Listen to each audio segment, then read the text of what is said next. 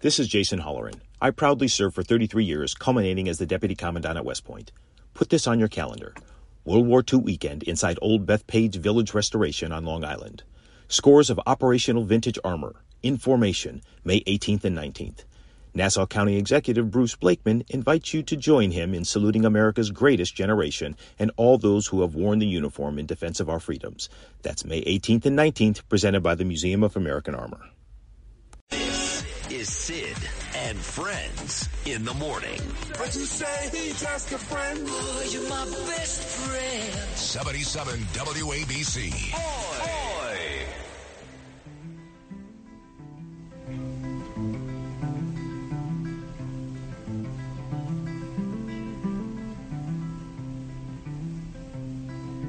Come and sing simple song of freedom. Sing it like you've never sung before. Let it fill the air, tell the people everywhere. We the people here don't want war. Hey there, Mr. Black Man, can you hear me? I don't want your diamonds or your game.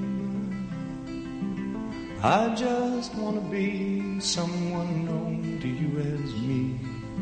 And I will bet my life you want the same. The great Bobby Darin singing a simple song of freedom. Still such a beautiful song about more than 50 years after it was released.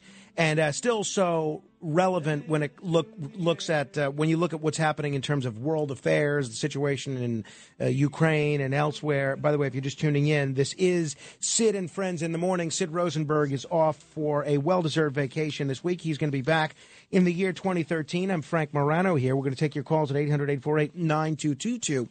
But the issue of freedom gets talked about a lot in a racial context.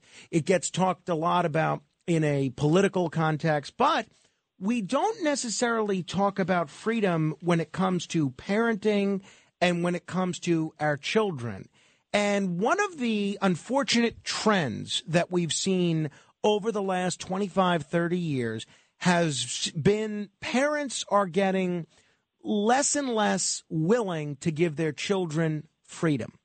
One of the people who has led the movement to fight back against that trend is one of my favorite people in the world, a gifted writer, an incredible person, someone that I find really inspirational. She's the founder of Free Range Kids and the president of Let Grow, a nonprofit that promotes childhood independence. It is a great deal of pleasure to welcome back Lenore Skenazy. Lenore, it's great to talk with you. How have you been?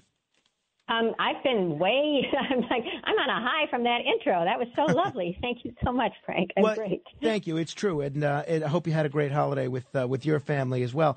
Hey, I want to talk with you a little bit about some of the worst free-range parenting stories from the year 2022. And I know you're going to work on a column in Reason.com about that. But I had to ask you about your column in the New York Post on Sunday. Really interesting. The headline is Miracle Workers Meet the Local Teachers Using a Breakthrough Technique That Enables Severely Autistic Kids to Communicate for the First Time. Unfortunately, we've seen so many more children being diagnosed with autism, and a lot of parents wonder about, how they can have something resembling a normal childhood for their children who may have autism. Tell us about this. What is this breakthrough technique that allows autistic kids to communicate? Well, it sounded too good to be true. So let me say that to begin with, which is why I had to go and see it for myself. It's something called spelling to communicate. And what it is kids with nonverbal autism, about 30% of people with autism can't actually speak or have very minimal speaking abilities. And that's partly because, I know so little about autism. This is just what I've learned when I was writing this story. But speaking requires small motor skills of the mouth, and writing requires fine motor skills of the hand. But if you're pointing with your whole arm, that's a gross motor skill. And that's what has been harnessed in this spelling to communicate technique that I saw. So kids are taught to point to letters on what ends up basically looking like a laminated placemat with the alphabet on it. And so you ask a question, and at first it's very hard for them to point, and the letters are huge, and then gradually they get smaller and they all fit on the placemat. Who is the president of the United States? And they can, point to Biden. And then after a while of practicing this technique, which is hard, and I think it's hard for people with autism to see the whole letterboard to begin with. It's hard to point, but eventually they get good. Some even get good enough to end up using a keyboard on their own, which obviously is the greatest gift ever.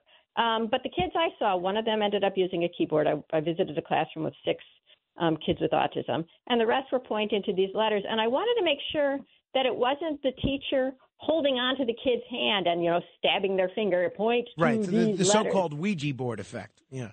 Yes, because in the 90s, I think it was, there was something called facilitated communication, which involved a teacher holding the hand of the kid, and it looked too easy to fake, and possibly it always was, or it sometimes was. I'm not an expert in that, but I can tell you that I really thought that this thing sounded too much like a breakthrough that everybody would hope for to believe, which is why I went and visited the classroom twice, and I took videos of it.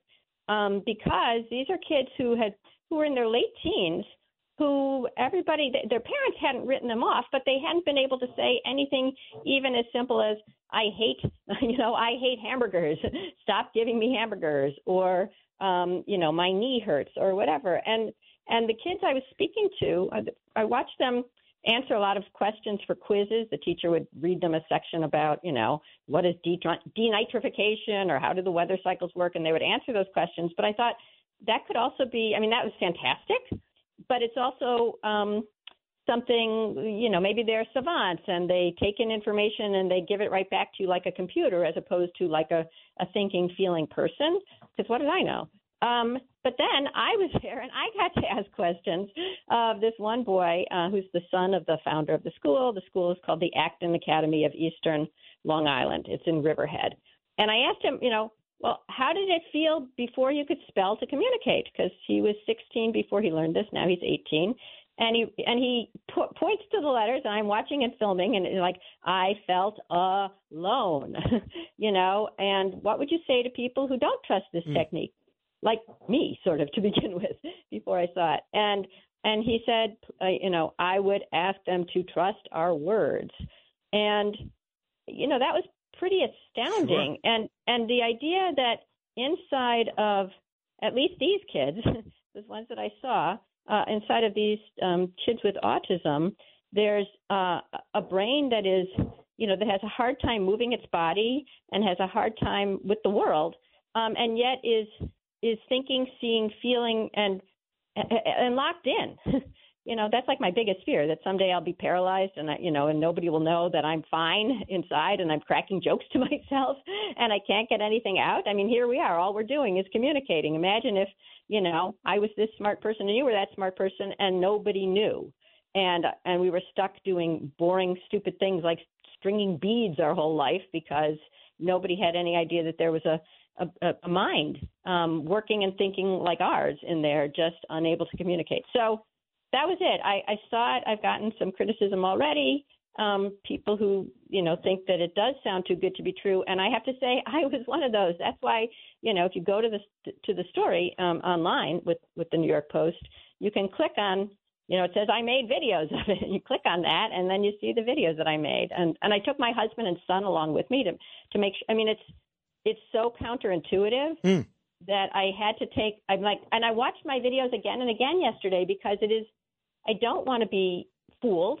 I don't want to be a sap. Sure. I certainly don't want to, help a charlatan. But it wasn't that. I saw it. I talked to the kids. It's maybe it's just those 6 kids and some kids who wrote some books. But it was real, and I was stunned. If people haven't read the column, I've just linked to it on my Facebook page at facebook.com/Morano fan. People can read it, and then, as you mentioned, there is a link to the video. Last question about this, Lenore. There's going to be some people listening to this that might be parents or grandparents of autistic children that have a difficult time communicating. If they want their child to have access to a tool like this, is this school on Long Island the only place that you're aware of that's offering something like this, or is this a resource that other parents can tap into even if they don't live out there on Eastern Long Island? Right. It was very hard for me to find a place that was teaching spelling to communicate. I kept asking on Facebook. I was asking on Twitter. There are about 350 practitioners around the country. I don't know where they are. I have a friend whose son is doing something like this in San Diego. There is a center for, I think it's the International Association for Spelling to Communicate, IASC, down in Virginia. I think you look up the International Association for Spelling to Communicate and try to find it, but it's not popular yet, and it is distrusted, and that's why I don't like, weirdly enough, I don't like being controversial. I don't want to be doing anything wrong or, going out on a limb about something that might not work for everyone. I'm certain it doesn't work for everybody. Nothing works for everybody. But I really wanted to see it, and that Long Island school was the closest I could find, and I live in Queens, to go see where it's happening. We're talking with Lenore Skenazy. You could check out some of her work with Free Range Kids at freerangekids.com. Lenore, if people are unfamiliar with your work or they haven't heard our previous conversations, you sort of catapulted... Shame on them. Exactly. But you sort of catapulted to international notoriety when you let your 9-year-old son ride the subway by himself at 9 years old. Now, a lot of our listeners who read the New York Post every day and see a different story on the front page about how terrible crime is, especially on the subway, they just look at this and yell. They can't believe that you would ever subject a child to the perils of the subway. Now, you were labeled by some the world's worst mom for this endeavor. How did your son manage to survive a trip on the subway by himself at 9 years old?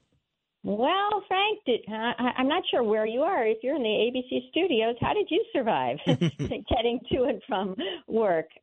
He survived the way about 6 million people do a day, which is just getting on the subway, minding his own business, getting off the subway, and trudging up the stairs. I worked at the Daily News myself for 14 years, so I'm familiar with tabloids. Love the Daily News. Our mantra, if it bleeds, it leads, tell people the worst stories so that they'll be so shocked that they'll buy the paper. That's, you got to make people buy the paper. But, of course, it's sort of like if you want to know how 99.99% of the world lives or the city lives, talk to a regular person. And if you want to know about how the 0.01% least fortunate have spent their day, pick up the Daily News or pick up the Post, and you'll read the anomalies are what make us interested, right? A kid waiting at the bus stop, getting on the bus and coming home at the day is not interested. A kid snatched from the bus stop will be a story for the next 40 or 50 years. Whenever we speak, I am deluged with I'd say about 40 to 50% angry phone callers who are usually over the age of 55, who always say the same thing. They essentially say, I used to do that. I used to ride the subway. I used to go to the playground and stay out until it was time to come home for dinner. I used to go to the ballpark by myself, but it was safe to do that back then. These days, with crime out of control and getting worse all over the place, it's not safe to let a child do that anymore. I'm sure you've heard that criticism more times than I have. What is the response to that, Lenore? The response is I totally get it. It does feel scary. I'm a reporter, as we've discussed, by trade. And as you know, I want to see for myself. And so I look up the crime statistics. And in fact, crime is up in New York City. Crime is up from when Izzy took the subway by himself. But it's still lower than it was in the 80s and 90s and early 2000s. So, we are bombarded with more media than ever. And the way the brain works is it asks, is it safe to ride the subway? And up come the easiest to retrieve particles in our brain, right? The search results are, no, what about that lady who was what about the violinist who was shoved on the tracks, or what about this person and that person? And what our brain can't focus on are, what about the other 6 million people who are taking the train at its peak and fine. And so we get, normally when we ask our brain a question, the search results are relevant.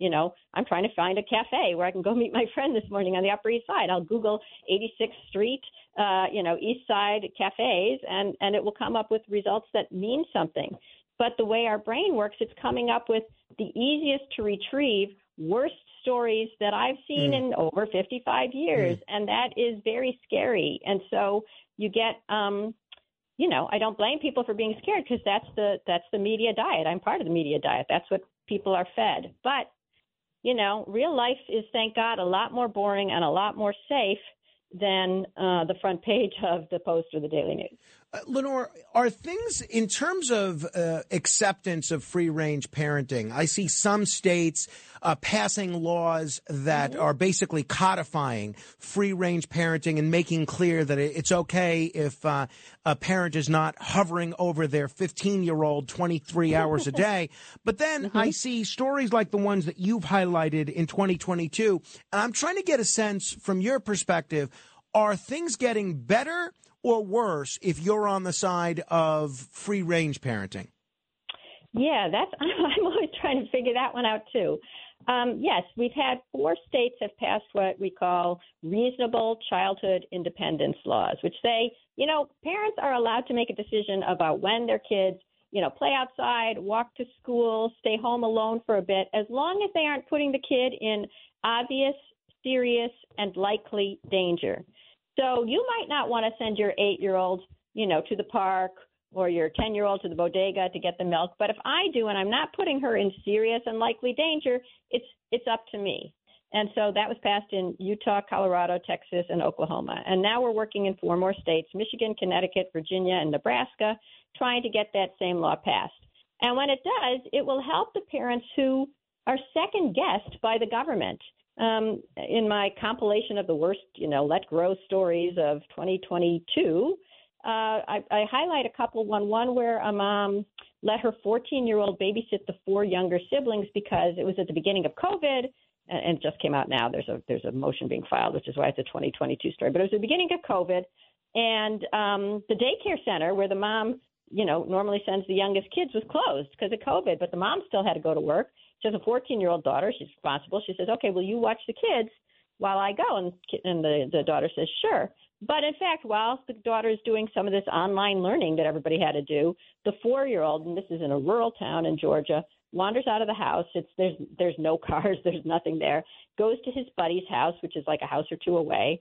And the buddy's mom calls the cops. What an idiot. But she called the cops instead of just marching him over or letting him have a play date, giving him a peanut butter sandwich, and then marching him over. And the police arrested the mom, and they said that she put her kids in, or she recklessly endangered the kids. I don't think making a seat-of-the-pants decision on a day when the daycare is closed and you have a 14-year-old, even if the 14-year-old isn't perfect, I think you're allowed to have life happen. But they said the kid could have been kidnapped or run over by the non-existent cars or bitten by a venomous snake.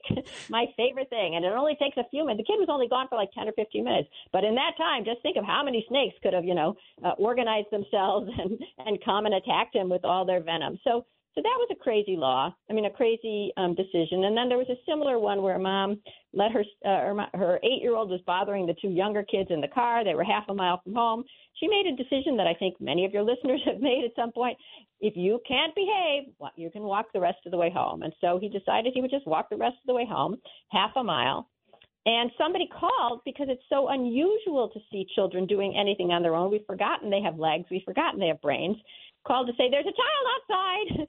And 3 cops speed over. This is in a suburb of Waco, Texas. And they come to the house. And they tell the mom, what did you do? And she said, well, he was having a hard time in the car. I know he regulates himself when he walks home sometimes. And they said, well, what if he had been kidnapped? What if he had been sex trafficked? And the cop even said, there really isn't sex trafficking around here, but what if? And she's like, well, I don't know. And he said, well, would you ever do this again? She said, maybe. And that's when he said, well, I'm going to have to arrest you. Unbelievable. Yeah, handcuffs, off to jail, no shoes even. They said, they'll give you shoes in jail. They didn't give her shoes in jail. She was out the next day, but then she had to take a plea bargain because if she took this to court and she lost, she was facing a mandatory minimum of 2 years in jail. Oh, my. For making an 8-year-old walk a couple of blocks? Half a mile, suburban Texas, in a place that he knew, and there's sidewalks and there's not much traffic. I mean, the thing about it is that maybe that those cops would not do the same thing. Maybe they were going to wait till their kids were, as you said, in their early 50s before they let them do anything on their own. And that's fine, but it shouldn't be up to the government to say, well, I wouldn't do it that way. It should be up to the government to help kids who are in literal danger. If you know that a kid is literally in danger, not some danger you can imagine, what if a giant eagle comes from the sky? What if there's a meteor? What if there's a cavalcade of white vans, each of them with a puppy in it? You can't just imagine danger and say, because you weren't imagining as much as me, you're a bad parent. You have to prove that the kid was in serious, likely, obvious danger. And that kid was not, just like you and me walking home. You're allowed to still be a child in public if your parent decides it's safe. All right, Lenore, I'm getting the wrap-up signal enthusiastically and quickly from the folks in the control room. These are all 10 of these stories are fascinating and horrifying, and I want to encourage people to keep an eye out for it when it's published in Reason, and I'll link to it on my Facebook page as well when it is published at facebook.com/MoranoFan. Lenore, it's always great to talk with you. Thanks so much for joining me. Happy New Year. Yeah, hey, I wish you a Happy New Year, and I'm wrapping up. Okay, thanks. Thank you, Lenore. If you want to comment on any portion of our discussion, you could join me at 800-848-9222. That's 800-848-9222. If you had an accident, trust Gabo Law, personal injury and medical malpractice attorneys with decades of experience who will provide the attention you deserve and deliver the best possible results in the shortest amount of time. Gabo Law has recovered millions for their clients, and they will be able to help you. But don't take our word for it. Read their 5-star reviews from former clients on Google, Avo, and Facebook. Call Gabo Law today, 800-560-0214 for a free consultation, or email them at info@gabolaw.com. That's GABO law.com. Gabo Law, where winning is no accident.